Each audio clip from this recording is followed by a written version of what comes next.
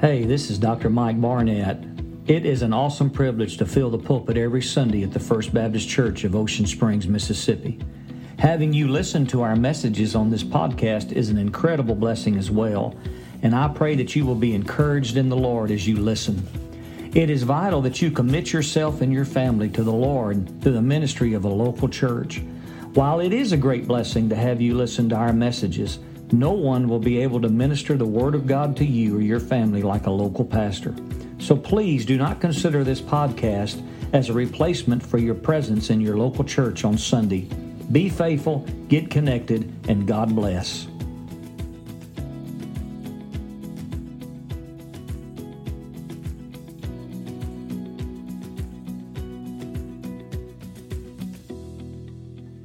If you have your Bibles today, we want to highlight the resurrection, and we get to do so from the book of 2 Peter, which is the topic of our preaching for these days and these weeks. In chapter 2 and verse 1. 2 Peter chapter 2 and verse 1. We are living in a time of cancel culture. Have you heard that? And everything that is unliked, everything that is wrong in our past, even people and events are being canceled in terms of our history or trying to be canceled. You can't cancel the past, but it's certainly tried. And this idea of cancel culture is now even in the church.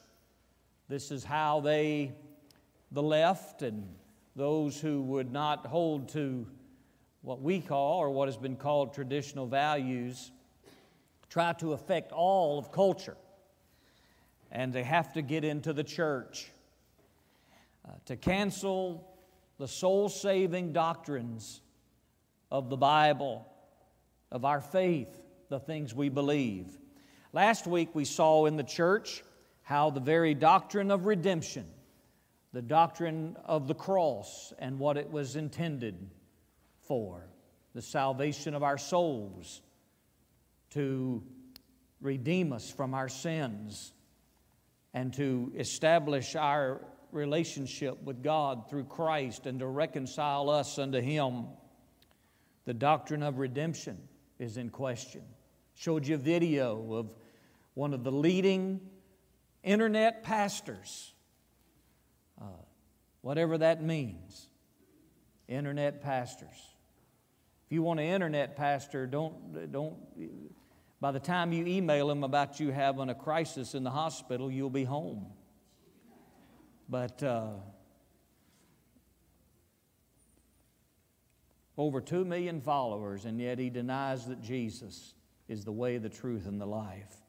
This morning on this Easter, our text, we address the sovereignty or the lordship of Christ and how that is being held in question today and being denied in our culture and even in our churches. 2 Peter chapter 2 verse 1 says, "But there were false prophets also among the people, even as there shall be false teachers among you, who shall bring in damnable heresies." He's talking about bringing them into the church, "even denying the Lord that bought them, and bring upon themselves swift destruction." Even denying the Lord who bought them. Last week we focused on that term, who bought them, and saw, like we said, how there are false doctrines and false teachers denying the very cross of Christ and its effect for redemption. But today we want to talk about the lordship of Jesus. We want to talk about the majesty of Jesus that our music ministry so wonderfully just sang about and led us in worship. And His resurrection is directly tied to that. If you will notice the phrase in chapter 2 and verse 1, it says, even, that word even just emphasizes the drastic, terrible nature of denying redemption in Christ, but it says even denying the Lord who bought them. Now look, that word Lord, you read it all throughout the Bible. You read it in the New Testament, the Lord, referring to the Lord Jesus Christ. But this is an interesting word here in this chapter, 2 verse 1. It's here and used 9 other times in the New Testament. The first typical word is kurios, which means Lord, which speaks to our relationship with Him. Isn't it wonderful that we can have a relationship with the Lord of all creation? And He can be our Heavenly Father. But this word is another word translated Lord in the New Testament, and it is despotos. We get our word despot from it. Now, when we think of a despot, we think of Saddam Hussein. Or we think of Vladimir Putin, whatever his name is today. We think of one of the wicked dictators that has risen through history and fallen, and many rise again, and here they come again. Another one with another name but the same nature. So the word despot in our language has a negative, terrible connotation to it. But it simply means this: one who is without question the master of all. There is no way he can be anything else but master of all. Absolute ownership and control over a slave is what this word means. Now that is our Lord Jesus Christ. He is absolute master. This word is used throughout the New Testament. It's used in the Revelation when the martyrs for the faith are around the throne of God and they're saying, "How long, O despot, will you withhold your vengeance against those who hate the gospel and have shed our blood?" 2 Timothy chapter 2, it's used of the people of God, us, the church. And it talks about how to live unto Him as a vessel of honor unto our master, meet for the despot's use. This speaks of the complete sovereignty of God. The complete sovereignty of God. It also indicates and puts the death knell in a debate that has been around since about the 1980s. How many of you remember the 1980s? Some of you weren't here in the 1980s. Well, I started preaching in the 1980s. And the big debate was a debate they called the Lordship Salvation debate.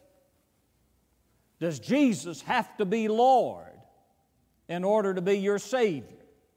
Do you have to surrender to His Lordship? And we used to say, do you have to make Him your Lord and Savior? Well, if He is despot and Lord, you don't make Him anything. He is. And do you have to surrender to that in order to be saved? Well, I'm going to show you in a few moments where the Bible says you must. You can't divide Christ up and make Him the grandfather Savior and then say, well, sometimes I might surrender to His Lordship. Oh, you can't make Christ schizophrenic in terms of your salvation.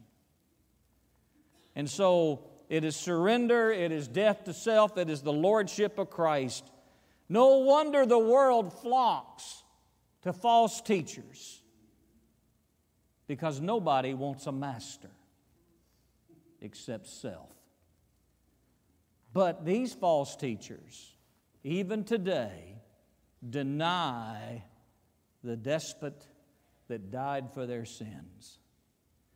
And I want to talk to you about that, just 2 things.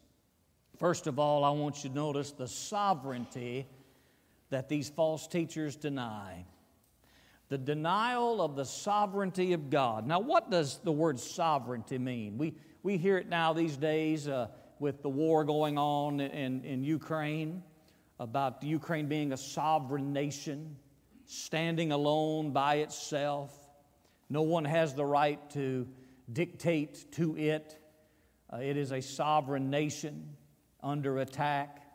We hear about our United States being a sovereign nation. Nations go to war to protect their sovereignty. Well, stand alone, being independent of anybody else. That's certainly true. But let me just give it to you in basic terms. The sovereignty of God means He does what He wants to, when He wants to whom He wants to, how He wants to. He's God, and not only does He can. He can. But that is denied today by many false teachers. And it begins with the denial of the bodily resurrection of Jesus. That's where it begins, with the denial of the historical fact of the bodily resurrection of Jesus. This has been around for years, for centuries. For example, we know that many in the world outside the church would deny the bodily resurrection. I've met people who do not believe that Jesus rose from the dead. In our town, they're not Christian people. They don't have a church home. They're not interested in a church home. And I've talked to them about the gospel, and they have hang-ups about the resurrection, the bodily resurrection of Jesus. Believe it or not, there was a fella in American history by the name of Thomas Jefferson. You ever heard of him? Thomas Jefferson. After his presidency, he took it upon himself to rewrite his Bible. He decided that's what he wanted to do. He wanted to fabricate his own Bible. And he literally bent over every single book of the Bible, starting in Genesis, with a knife. And he cut it in different pieces. He'd say, well, that's kind of far-fetched. I'm not so sure TJ used those words, but we're giving you the Mike Barnett version. That sounds kind of far-fetched. That can't be anything to that. And he would cut it out. And then he would say, well, that sounds like it ought to be over here. And he'd cut it out and paste it here. And he did that to the whole Bible, literally bending over every book. And he cut out the miracles of Jesus, including the resurrection of the Lord. He cut it out. And he wound up with the Jefferson Bible. And it was only 84 pages long. That's it. Let me see something right here. This Bible here, minus the concordance, well, it's over 1,000 pages. I mean, it's over 1,000 pages. I'm on page 1,058 right now, and we still got more to go. But he had 84 pages left to the Jefferson Bible.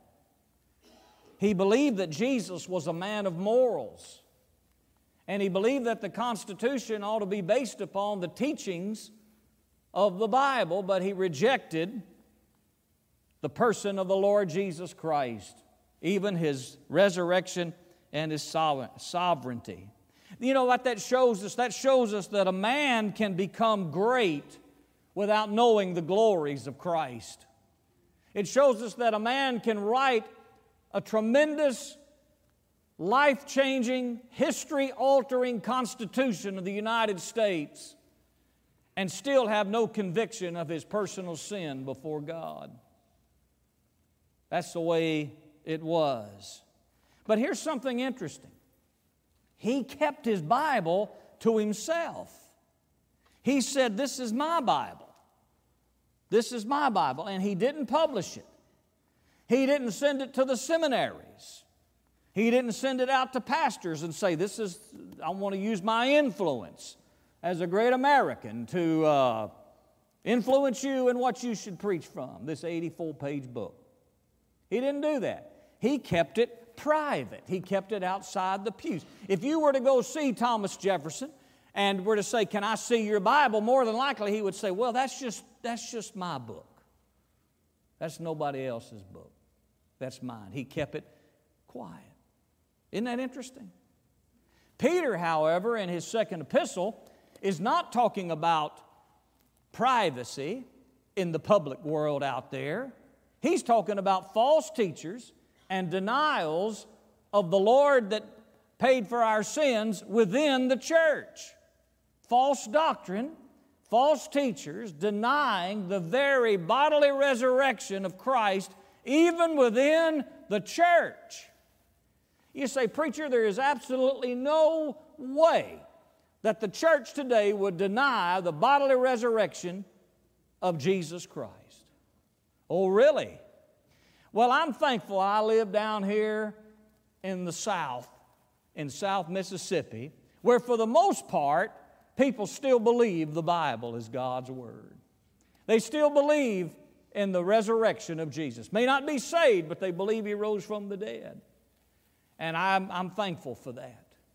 But I want to tell you, it's not true. That doesn't hold to other parts of our country, nor in other parts of the world. In 2017, just a few years ago, the BBC over in Great Britain sent out a survey to churches all across England. And they discovered that 1/4, 25% of church members in England did not believe in the resurrection of Christ at all. 25% of Great Britain's so-called Christians deny the resurrection of the Lord Jesus Christ. They deny it completely.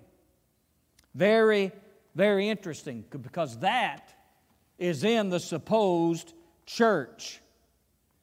And so, it's very dangerous that such a large section of those who claim to be Christians would deny the resurrection of Jesus. Is it pertinent? Is it important to believe that Jesus rose from the dead in order to be a Christian? Well, let's look at the very words of God Himself. He's the one who invented salvation, and I think He can explain salvation. In the book of Romans, it's very simply put, that if thou shalt confess with thy mouth the Lord Jesus, and believe in thine heart that God has raised Him from the dead, thou shalt be saved.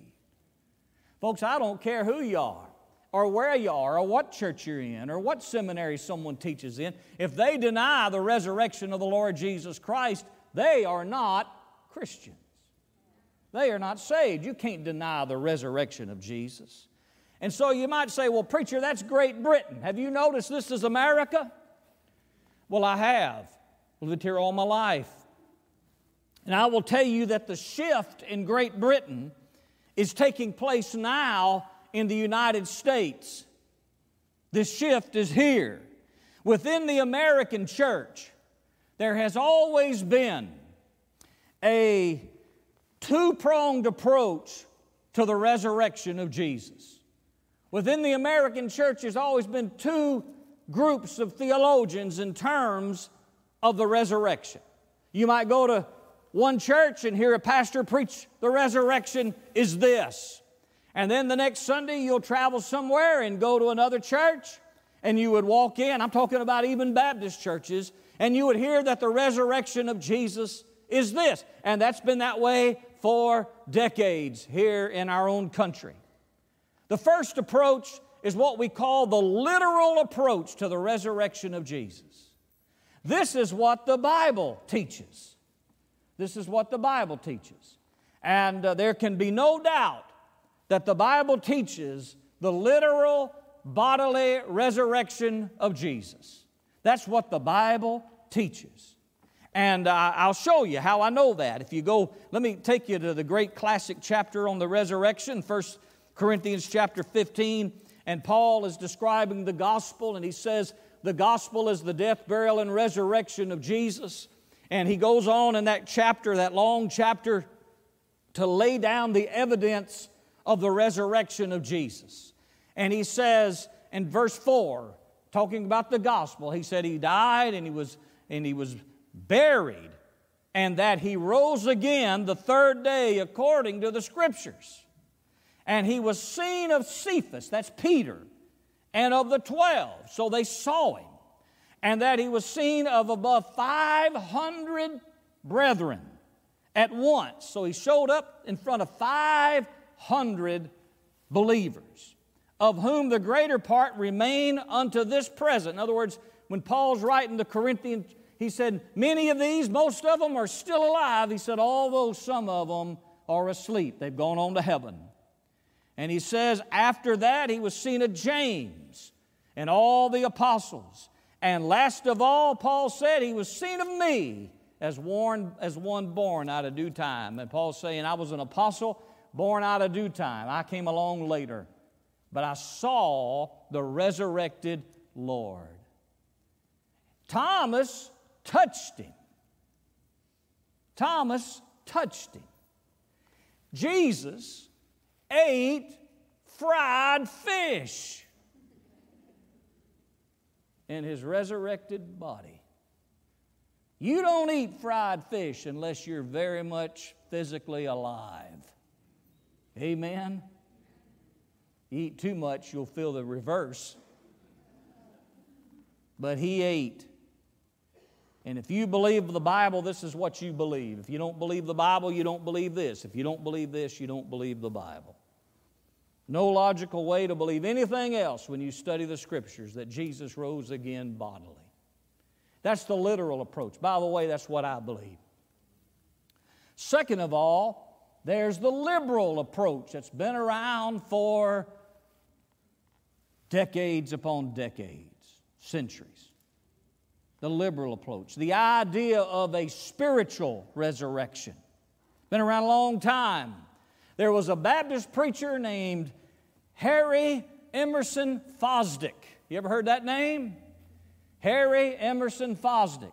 He was a Baptist preacher in Manhattan, up in the north. And he was preaching in a Presbyterian church. I guess the Baptists didn't want him. But off he goes to the Presbyterian church in Manhattan. And he's up there preaching. And he writes and he studies and he preaches. And his understanding of the resurrection was it was not a bodily resurrection. But it was a, listen to this, a persistence in his personality. Just a spiritual resurrection, and his personality just kind of persisted in his disciples and followers. Well, I want to tell you what, I disagree with that because it's wrong. And you read about some of his disciples and his apostles, and you'll quickly learn and look at his followers, and you'll quickly learn that a lot of us have a hard time emulating the personality of the Lord Jesus Christ, don't we? Huh? Our imperfection kind of throws that down. But this was it. You know, this is very much alive today. I was taught this in seminary. Well, they tried to teach it to me.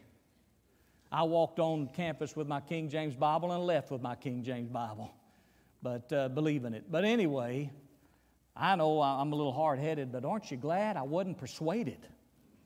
Amen. You know, some things we got to be hard-headed on, right? I mean, some people are so open-minded their brains have fallen out.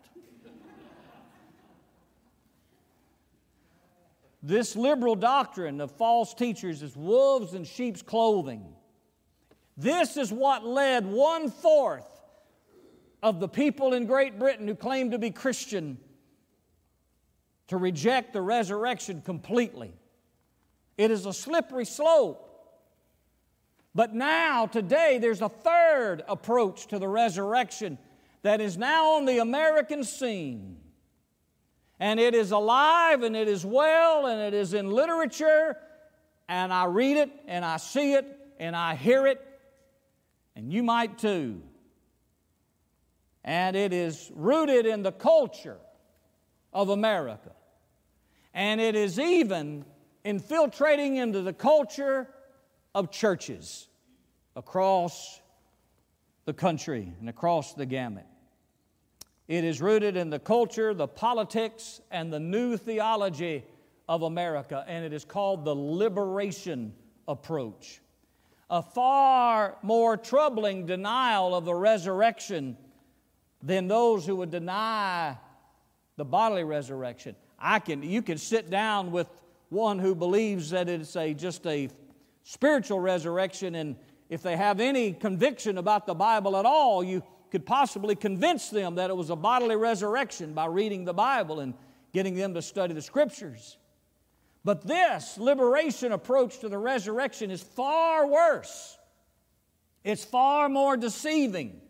It sounds so much better. It's already here. It will inhabit our young people. It is what will be taught in our colleges and our seminaries even. I am even hearing it among pastors of churches today. And it is very dangerous. It is this idea that the resurrection speaks to liberation, because in His life, Jesus experienced poverty, He experienced oppression, He experienced inequity, and all of those things. And the resurrection just shows us how God wants to deal with poverty and oppression. That's how He wants to deal with it. Now you say, well, folks, you look at me and say, preacher, I don't understand that. I don't either. But that's the new theology of the resurrection of Christ. That the resurrection of Christ just proves that God wants to liberate the oppressed. He's not a sovereign Savior. He's a community organizer. And He wants to remove oppression and racism and social injustice from the world, from America in particular. You got to interpret the Bible in terms of being an American, they say. And we have this liberation approach to the resurrection of Christ. And you say, well, do they believe in the bodily resurrection or spiritual resurrection? And if you were to ask one of these theologians, these preachers, these social scientists, if you will, what do you believe about the resurrection? Was it bodily? Did He come out of the grave in body? Or is it simply the persistence of His personality? You know what they'd say? It doesn't matter. It doesn't matter. As long as you get the point that Jesus' resurrection, the doctrine or the teaching of the resurrection or the myth of the resurrection, is to show us what God wants to do for the oppressed, and you are responsible for it. That's the teaching. So the resurrection has nothing to do with salvation from sin. It is about social justice. This new denial of the bodily resurrection of Christ gained notoriety in our country last Easter.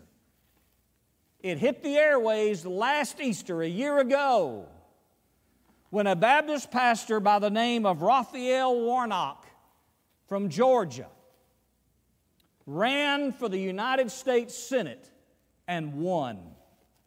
And on Easter Sunday last year, he published this: "The meaning of Easter is more transcendent than the resurrection of Jesus Christ. Whether you are a Christian or not, through a commitment to helping others, we are able to save ourselves." That is the new view of the resurrection of our Savior. And it's prompted by the left in our country.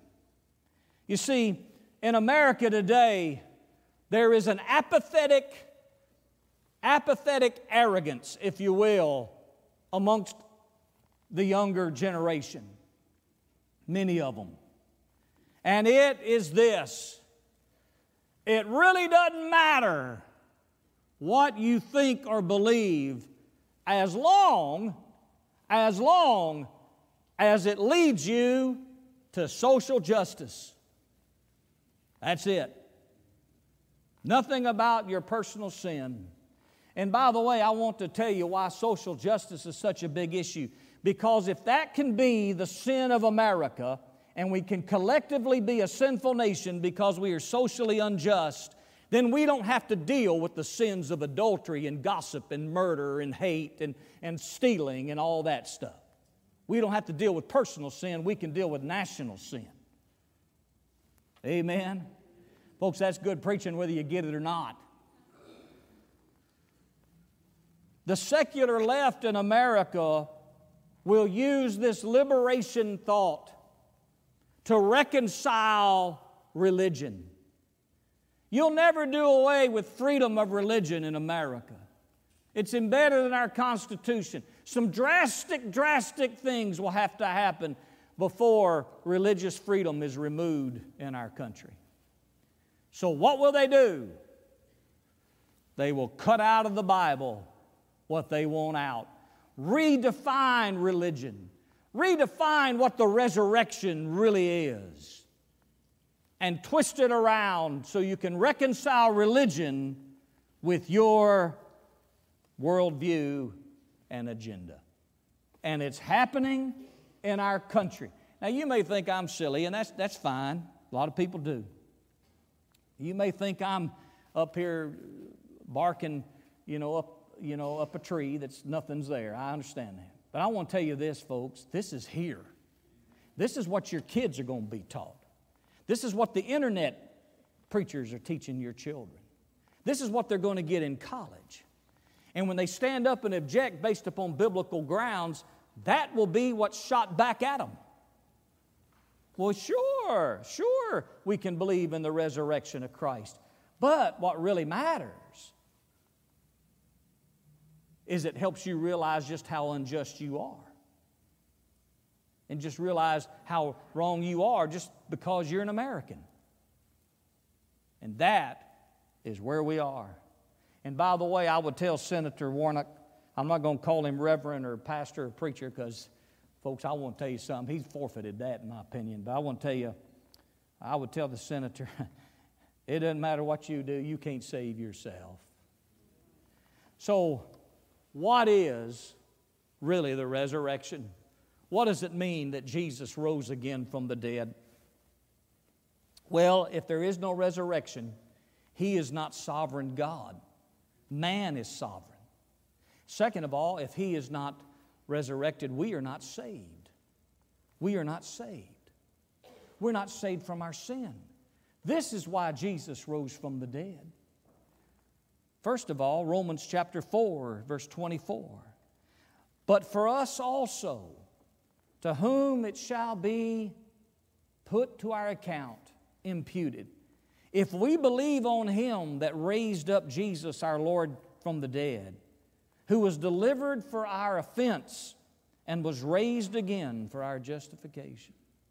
Let me tell you what happened on the cross. The first part of that verse says it was imputed to us. That simply means that on the cross, God took your sin and put it in the account of the Lord Jesus Christ. And He took the righteousness of Jesus and He put it into your account on you. It would be like if I were to take everything in my bank account and without you deserving it, I would say, put it into yours. Here is your account. That's what God did on the cross. But notice, it didn't stop there because He was delivered for our sins. He took our sins. We get His righteousness when we are born again. But here it is. And was raised again for our justification. What is justification? Well, I want to tell you two things about it. First of all, you can look at it this way. It means just as if I have never sinned. That's what justification is. When you're in Christ, you are just as if you've never sinned. That's a wonderful way to be. But preacher, I have sinned. Well, before God, if you're born again, and you're saved, you are just as if you've never sinned. That's how He looks at you. And also, justification is not something that God does. It's something that God says. Did you hear me?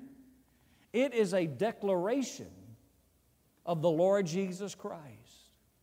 So picture this. He took your sins, gave you His righteousness, went to the grave, rose again from the grave in body. A body has hands, a body has ears, a body has a nose, and a body has a mouth and a tongue and vocal cords. And He stands before God declaring you just as if you've never sinned. Now, only God can do that, but only a living God can do that. Amen? A dead Christ can't do that. Dead people don't speak. I've been around a bunch of them.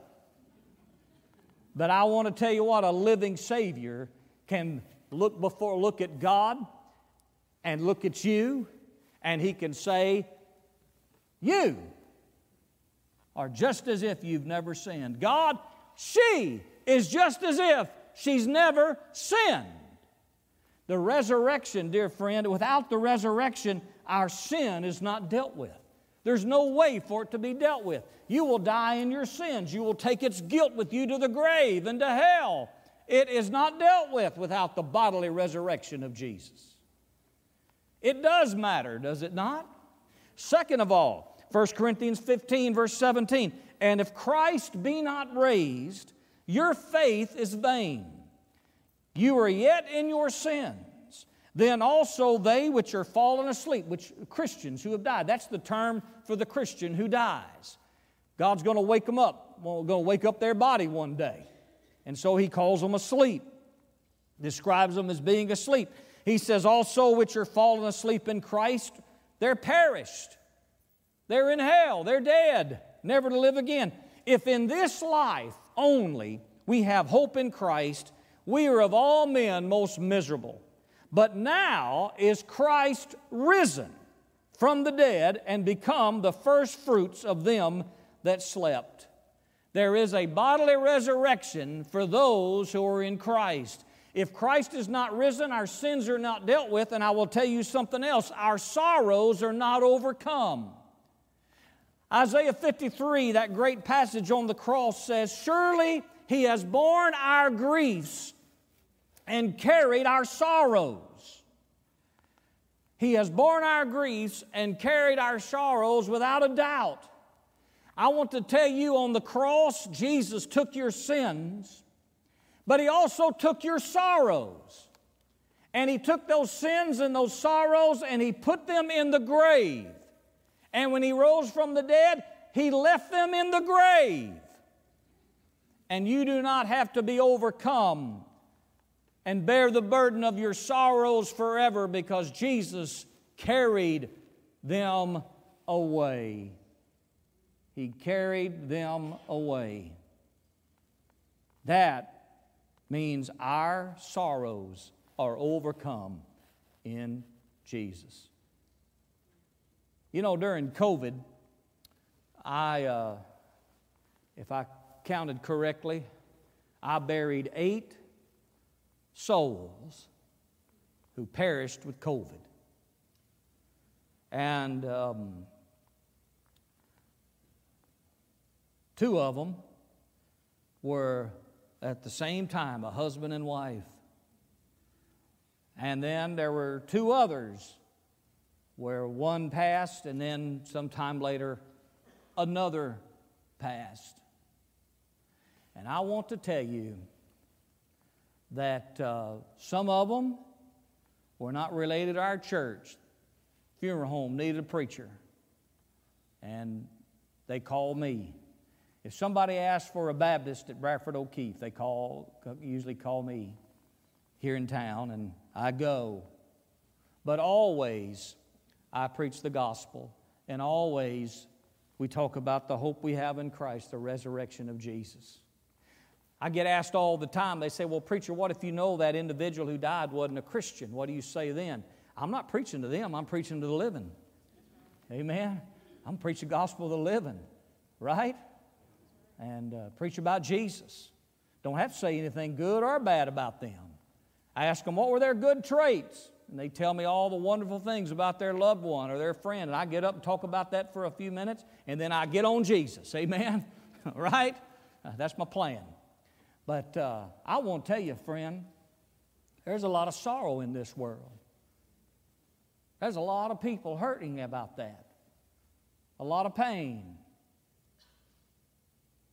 A lot of sorrow. Last night I watched a biography about Audie Murphy. I like Audie Murphy. He killed in a plane crash in 1971, most decorated soldier in World War II. I watched that autobiography. I always watch those autobiographies because I want to find out about their faith. What did they believe? What were their standing with God? And they didn't say one thing about his faith. So I talked to a good friend of mine named Mr. Google. Mr. Google's a pretty good guy. He's got a lot of insight. And then sometimes he's flat crazy. So be aware of Mr. Google. Sometimes he doesn't tell you the truth. Amen? But I Googled something about Audie Murphy. And I discovered something I didn't know. I'd read biographies and watched them and all, but something I didn't know. J. Vernon McGee preached his funeral. Now, you might remember J. Vernon McGee, radio preacher, wonderful Bible teacher, wrote a series of books called Through the Bible. If you ever want a good commentary for your personal use, I'd recommend Through the Bible with J. Vernon McGee. J. Vernon McGee preached the gospel. He was a wonderful Bible teacher. Still on the radio. You can still get him. Get him online. Google him. But you know what? What I read was J. Vernon McGee became Audie Murphy's friend. Now, I want to tell you, I know